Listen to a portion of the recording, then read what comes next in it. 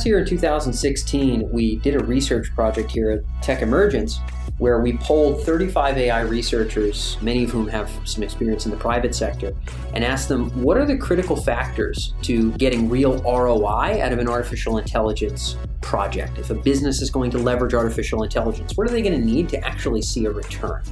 And the answers we garnered mapped very well to the interview that we go into today. You guys can find that original research on the research tab at the top of techemergence.com and look for the AI ROI infographic that we put together with all the various researcher perspectives. This week we speak with another artificial intelligence researcher slash business person. Larry Lefferty is a team member at a company called Trius, which is the company that sort of flew me down here to Atlanta, where I am recording this intro right now to interview a number of AI experts in this space. He's a team member with Trius, which is an AI company here in Atlanta, as well as an executive at a number of different artificial intelligence sort of projects here in the Atlanta area. He also works with Georgia Tech's software development and artificial intelligence incubator down in the Atlanta area as well. And Larry, for the last 30 years or so, has been building large artificial intelligence projects for DARPA, for different military organizations, as well as for different organizations in the private sector,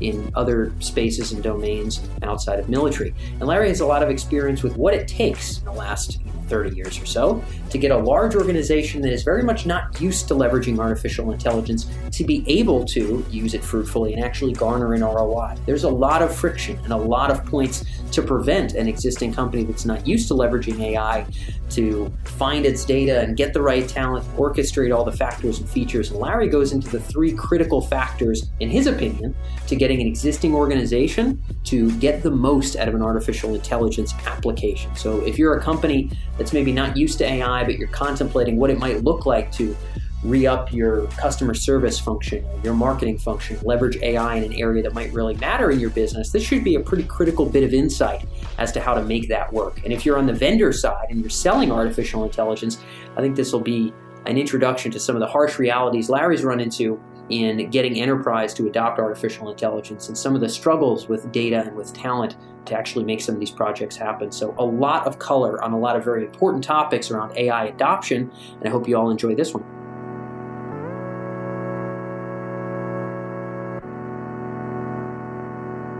Larry, first things first that I wanted to get into, for decades now, you've been plugging in sort of artificial intelligence systems into government agencies and into private companies. And I know full well that there are some huge challenges in getting a company that isn't sort of AI friendly, so to speak, or hasn't done this in the past to sort of adopt these advanced technologies. And this has sort of been your mainstay for decades now. What have been some of the core lessons of getting AI to click in existing enterprise? Well, first, you make it sound like it's been such a long time, for decades. I guess it has. It has. But it doesn't seem like that. All right. So you're right. I've done some work in the government space. I've also done some work in the commercial space. I think there are three lessons learned that I could suggest. The first is pretty obvious, but it's easy to overlook, and that is that you really have to understand your problem. And you have to understand why the solution to your problem is compelling. So a number of years ago, we built some software for the Air Force to help Air Force planners plan missions. It's a great system, spent a lot of time on it, the government spent a lot of money on it. We installed the system, trained the users, and then went back 3 months later and discovered that they were using the whiteboard to plan. There's an issue there. Apparently that system really didn't address the need that people had. And so that system or that particular project would have been better if we had a clearer understanding of what the real compelling need was. And just to poke into that a little bit, this is certainly a lesson that's been hearkened to on a number of occasions. When you say to make sure that this is a compelling solution, that is to say, okay, what are we ultimately trying to solve for? And, does AI necessarily fit the bill as the best way to spend money and the best way to deliver a result here? Is that kind of what you're... Well, I'm partly saying that. I'm also partly saying that if you start with an eye towards technology, you're probably making a big mistake. I think you have to start, first of all, to what the compelling need is. So I'm involved with a startup engineering program called Flashpoint. Yep. And one of the things we talk about in Flashpoint is that you have to identify the authentic demand for a product or service. So what is it that people just absolutely have to have, that they can't do without. Maybe you can address problems that you've either worked on or that you can use as representative examples of an identifying of sort of the right problem. You mentioned the planning one with the whiteboards where, well, clearly this didn't work. And then maybe other times it's kind of hit the nail on the head. But I think the compelling need, what you're getting at, is something pretty deep, right? It's not just kind of what's the current pain and the whiz-bang idea that comes to mind, but I would presume this involves some serious deep diving before you want to invest all the time in building something out. What does that look like in real life? Well, I think in real life, you could probably spend a couple of months and talk to dozens, if not maybe 100 people who are in that particular domain to really get an understanding of what people need. And it may not be obvious. People may not be able to really articulate what they need. And so you may have to talk to a lot of people in order to begin to infer what would make the big difference. It's not necessarily obvious. And well, this is kind of the big thing with startups today, right? The lean startup idea that you should do a tremendous amount of customer research and find some kind of a dire need and tinker with and experiment with a number of things and see how people respond to them, because you likely have a bunch of assumptions at the point of having 0 conversations, and even at the point of having 10 conversations, which is better than 0, that will just be shattered by some future reality of like, that's not actually it. That's not exactly really right. The problem. And I think the problem that we have as technologists is that we really get excited by new toys. So if we have a new capability, a new algorithm, a new library, we just want to use it somehow. And we always think that's a pretty neat thing to do. And it may not have any value at all to an ordinary user. Are we permitted to speak about the pilot's associate thing, Sure, at least abstractly? Okay, yeah. So I know this is kind of one of your initial forays into AI was building sort of an assistive agent to a pilot in a plane. Instead of having 2 people in an airplane, having one who's aided by a machine. Because that did become full-blown deployed, if I'm not mistaken, and maybe evolved into other things? It evolved into other things. So basically the pilot's associate was developed starting in the mid-'80s through the early to mid-'90s. This was a DARPA research project. Yep. And the problem at that time was that there had been so many advances in avionics systems and in weapon systems for aircraft that pilots were spending more time managing systems than keeping heads up in the cockpit, and keeping your eyes open and knowing what's around you is kind of critical when you're in air-to-air combat. Yep. So the research emphasis was to figure out a way to replace one of the persons in a 2-person fighter with an intelligent system. And this eventually did evolve into something that is... This evolved into, they wouldn't call it the pilot's associate now, but concepts, pieces, and parts of the pilot's associate, I think, ended up in modern avionics systems for aircraft. Yeah. So we looked at a lot of things related to the design of cockpit interfaces so that pilots see exactly what they need at the right time. We looked at automated mission planners. We looked at low observable planners. We looked at systems for monitoring internal aircraft status, for monitoring external threats, and so on. I think the challenge then was to be able to integrate all of those systems together so that you had a single associate that would act as a partner with the pilot. And so one of the key research goals for the pilot's associate was to figure out how you could have a blended human-machine system. Yeah, which clearly transfers to much more than just pilots, right? I mean, people have to work with AI systems to get them to kind of get where they want to go in many industries. I imagine that this first point that you're addressing, which I really wanted to shed some color on with a real example, understanding your problem, I imagine maybe you could speak a bit to some of the deeper homework that had to go into, okay, this is DARPA, sure, we have a lot of money, but we don't spend it like buffoons. What are going to be the real nuts we're trying to crack here, not just the toys to play with? What had to go into what you're building out in a system that big? Well, the pilot's associate was a knowledge-based system, meaning that we spent a lot of time building a cognitive engine and building knowledge bases that represented how pilots engage in air-to-air combat. So we had a team of domain experts who were part of the program, and I was involved. I actually ran the tactics planner part of that. And so we had session after session after session where we worked with the pilots to understand air-to-air combat. So in effect, what happened over the course of the program is that my development team came to know an awful lot about air-to-air combat. And that is kind of a message that I've seen repeated in multiple systems that I've built. In order to have a good development team, those folks really need to absorb the domain. Yeah, and that's the big gripe, right? It's like you have your super duper AI expert folks, but the domain experts aren't even sure the right way to communicate with these people. These folks don't know enough about AI to communicate the points that are important. These folks don't know enough about the subject matter maybe to build the right things. And it sounds like you guys have obviously tried to crack that by doing as much cross-pollination. Yeah, there was a lot of cross-pollination. I think one of the misconceptions about building AI systems is that it's all about AI. And in fact, building a system involves an awful lot of integration work. Just simple plumbing to get data to and from the places that it needs to go. It also involves a lot of human interface design, putting together the right foundational pieces, the concepts for the user interface, the plumbing to get the data, and so on. That takes an awful lot of time, and really building the intelligence, maybe it's a quarter of the effort, but it certainly isn't 80% of the effort. Good point to note, I think, right? Because otherwise it's possible for you as a machine learning expert out of college to say, well, I could walk into this finance firm and just do machine learning and solve some of their problems, right? And of course, that doesn't exactly end well. And so there's so much of this, again, like you said, there's so many plumbing and other considerations, and there's so much crisscross of relevant knowledge to make sure we're really solving the root problem that the brunt AI coding is not maybe necessarily most of the work here. It's not most of the work. Yeah. It's just part of the work. But it's the part that we get enamored of as technologists because it's a cool toy. Yeah. I think people should get pretty enamored about results and then do whatever it takes to get to those, right? So lesson number 2 from all your time in both public and private sector here, making AI click in existing enterprise. What else have you learned? Well, we talked a minute ago about domain experts on the Pilots Associates. So we had a team of pilots, people who had actually been in combat, and we spent a lot of time working with those domain experts.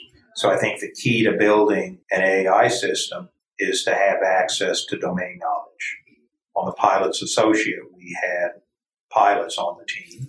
We built a system recently with Trios for the oil and gas industry. And the problem in that particular case was to monitor the operation of a particular kind of oil well. We actually had a domain expert who was our champion within one of the companies. And so we worked really closely with him to learn about production engineering. The odd thing about domain expertise is that you would think in a company that you would be able to get to domain experts. But in fact, lots of times the domain experts that you would really like to work with are so valuable that you can't get much of their time. And so what we have done on several occasions is to go out and hire our own domain experts so that we have access in-house to the knowledge we need. Yeah, so the client company at oil and gas, for example, they might not be able to have their engineers' time all the time, but you might just pay a guy with that knowledge and say, your job is to sit here and tell us whatever you know. Yeah, then basically our domain expert then can work with the company's domain expert at kind of a low bandwidth and we can get the job done. But I just don't think it's safe when you start a project just to make the blanket assumption that you're going to get to the best domain experts because they're going to be really busy.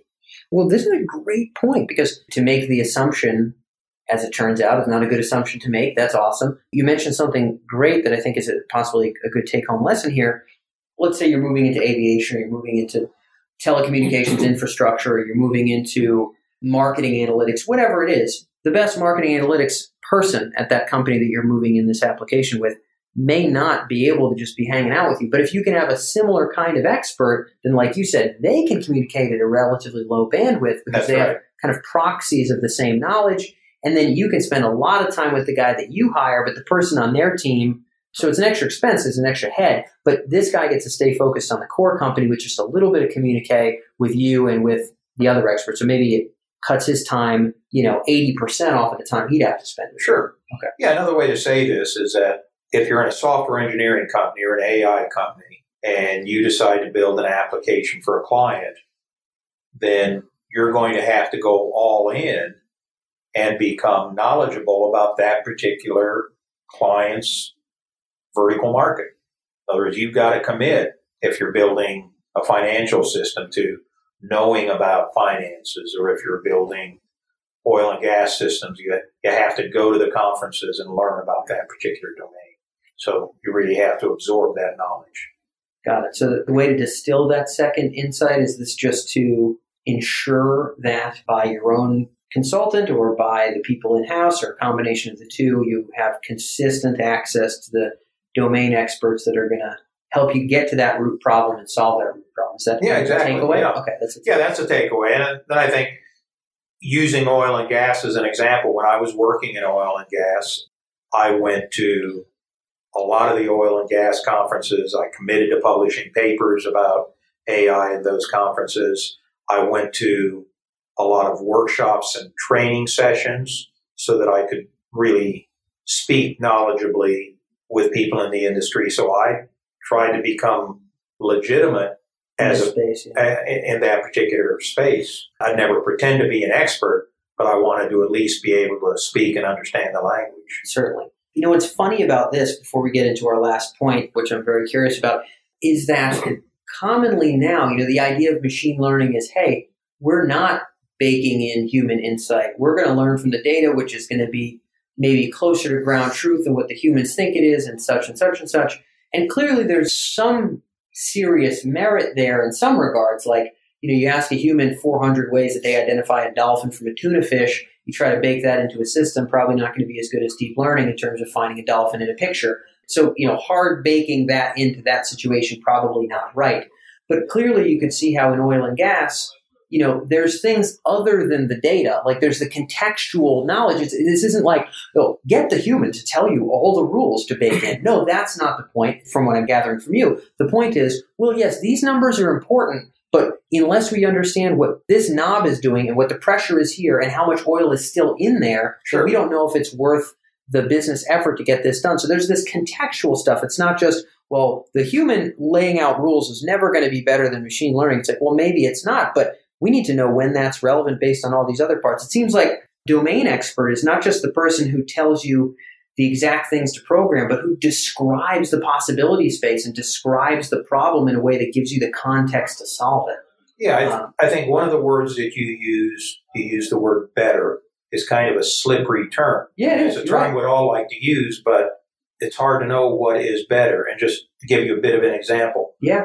At first blush, you might say, a better answer is an optimized answer. And you'd think, well, okay, I have the optimal answer. But in fact, having the optimal answer lots of times is impossible. In the oil and gas domain we were working in, there was a lot of inherent error in the data.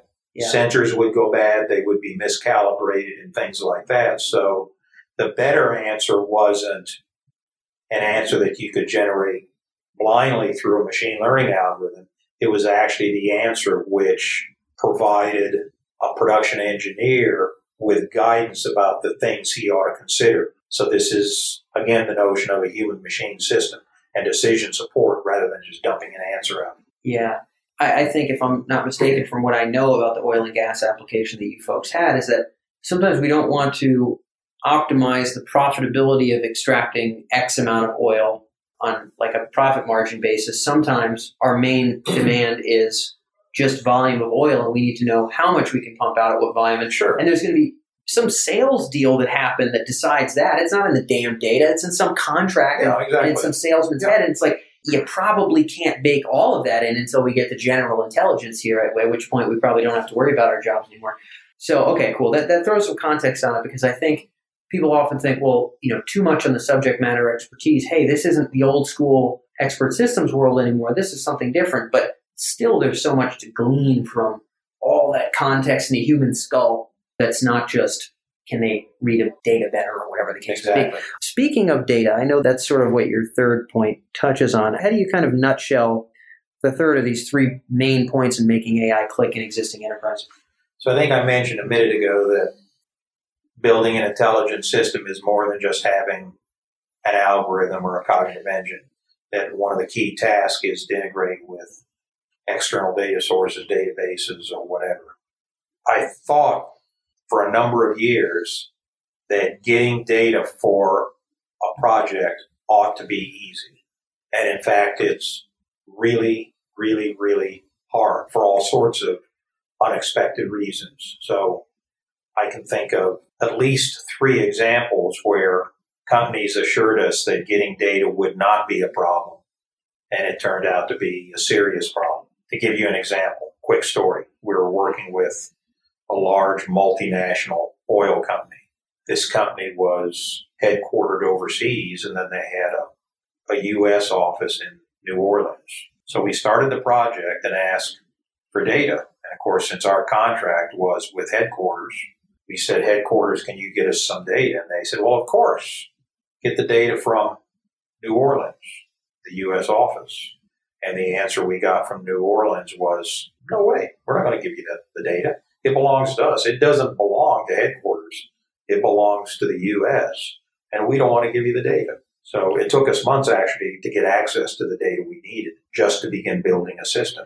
You wouldn't expect that kind of problem as a technologist, but it happens over and over again. Yeah. There seems to be this challenge frequently with access to data, particularly from the physical world. You had mentioned in oil, well, your sensor goes bad or it goes dead or whatever the case may be. And it's not going to get plugged in automatically again. There's going to have to be, whenever someone goes back up there, the right engineer knows how to do it. So there's these gaps and these hiccups. I think one of the advantages of sort of the Amazons and the Facebooks and the Googles of the world is that basically the universes that they're functioning in are digital universes where sensors are everywhere. Like, you don't have to install an effing sensor on your browser window. You just know exactly where the damn mouse is at all times, with no exceptions. You know where all the clicks are. Everything is instrumented as a giant sensor that, with some exceptions, has less issues of breaking than the one in the well or whatever else. And so those folks have kind of this advantage of existing in digitally tracked universes where everything is a sensor. While you're working in oil, it's not that easy. There's not only issues of data quality, but there are issues related to data ownership.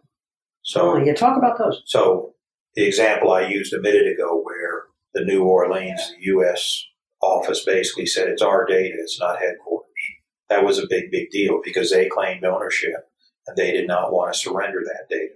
Later on in that project, when we got to a testing phase, this is actually the well monitoring system. When we started asking for test data, our customer told us that, well, we have test data, but it's actually owned by other people and we can't share it with you. Even though we process the data for them, it doesn't belong to us. So you'll have to make up your own test data.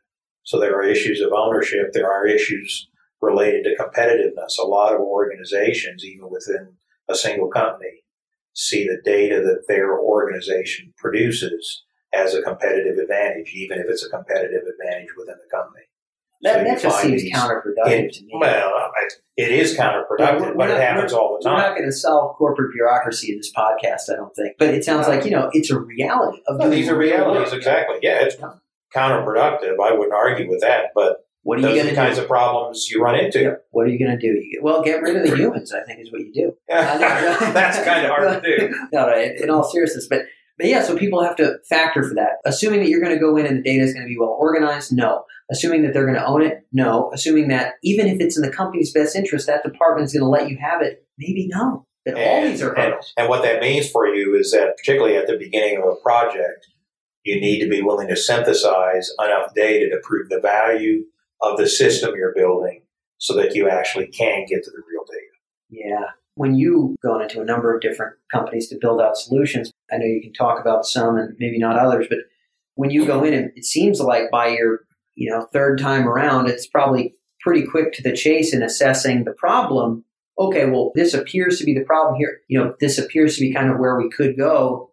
Let's talk really quick up front about, can we get the data we need to even make this happen? But you'd hate to figure that out 2 months deep and that it's going to be impossible to get access to it, right? That's hard. It doesn't matter. You can have the discussion. Oh, good gracious, yeah. And damn it. Everybody can agree that the data is going to be important, and you can start the process of getting the data, and there just aren't any guarantees that you're going to be able to get it. What do you think is going to be the way that changes? So you and I are talking now about something you have a lot of experience in, again, bringing AI into existing enterprises.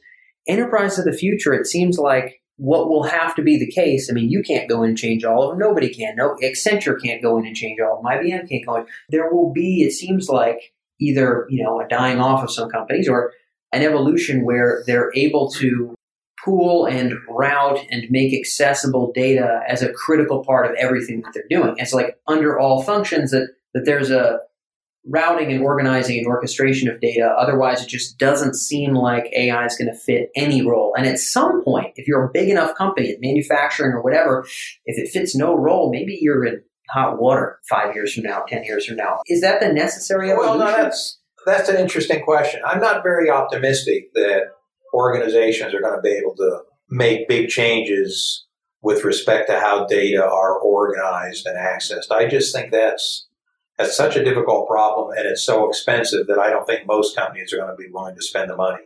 So I think what we have to be willing to do, I think you can do a couple of things. First of all, when you scope a system, you need to scope functionality with an eye towards the data you really can get to and do the best you can. And part of that is building incrementally. So build functions that you can support with the data that you can get to first and then kind of grow the system. But I think that we have to be willing as AI practitioners to integrate with a lot of different sources and a lot of different algorithms in a lot of different ways. So we have to recognize that integration is a good part of what we do. We just have to suck it up. This is the big issue that I see in the vendor space. You're touching on such an important point is that, we talk to so many people selling marketing, healthcare diagnostics, you name it. I mean, all these different fields. The gripe is that, we're trying to run pilots, we're trying to get case studies, we're trying to shake results out of these companies, but the integration, the process time to get initial applications to click in an existing business is freaking hard. And so case studies are not flying out the back of these enterprises because the integration, the pilots, and the tinkering is so darn involved that it's going to be a little while before we have a ton of awesome customer service provable use cases, a ton of marketing provable use cases, right? It's, people are spending all their time untangling those rat's nests and plugging into 50 places, it sounds like. You've highlighted a problem which represents a real danger for people who want to build systems. It's typical when you go into an organization to get funding for a project because you've identified a champion. Someone in that organization who has enough political clout and enough access to funding so that you can actually get a project started. The unfortunate reality is that good people move around, particularly up the ladder, in big organizations. So it's not uncommon. I've seen this happen both in the government world and on multiple commercial projects. You'll find your champion, you'll get a project started, and then a year into the project, your champion will move on. And then you are in trouble. Oh, man, yeah. Because you don't have anybody who can vouch for you within the organization. These are real concerns. These are real, for those of our listeners who are tuned in who are fearful about the singularity, you're very fortunate that it will be pushed at least, 5 or 10 years off by the kludge of the enterprise that AI can't even develop through because of all these various political and data. And it's just that AI itself just won't be able to advance in the real world in fighting through this fog. And I think companies are going to have to die, and some companies are going to reorganize how they do their data. But it sounds like to you, you're not optimistic about your reorganization of data, that it's going to be a slugfest, and maybe the new companies that start off the ground right are going to be the winners more than counting on the dinosaurs turning it around. Yeah, I'm not pessimistic about what we can do today or what we may be able to do in the future. I just don't think it's necessarily going to be easy. It's going to be tough, and we just need to be mature about it and work through the issues. We'll end on that note, Larry, because we're right on time, but I think that's a point worth chewing on for the audience. If you're buying this stuff, prepare for it to be hard. And if you're selling this stuff and integrating it, prepare for it to be hard. And make sure that you're picking the right problem, because otherwise it's going to be too much of a fight to want to put up with. It sounds like that's a good end cap to me. So, all right, Larry, I appreciate you joining us here. I enjoyed it. Much.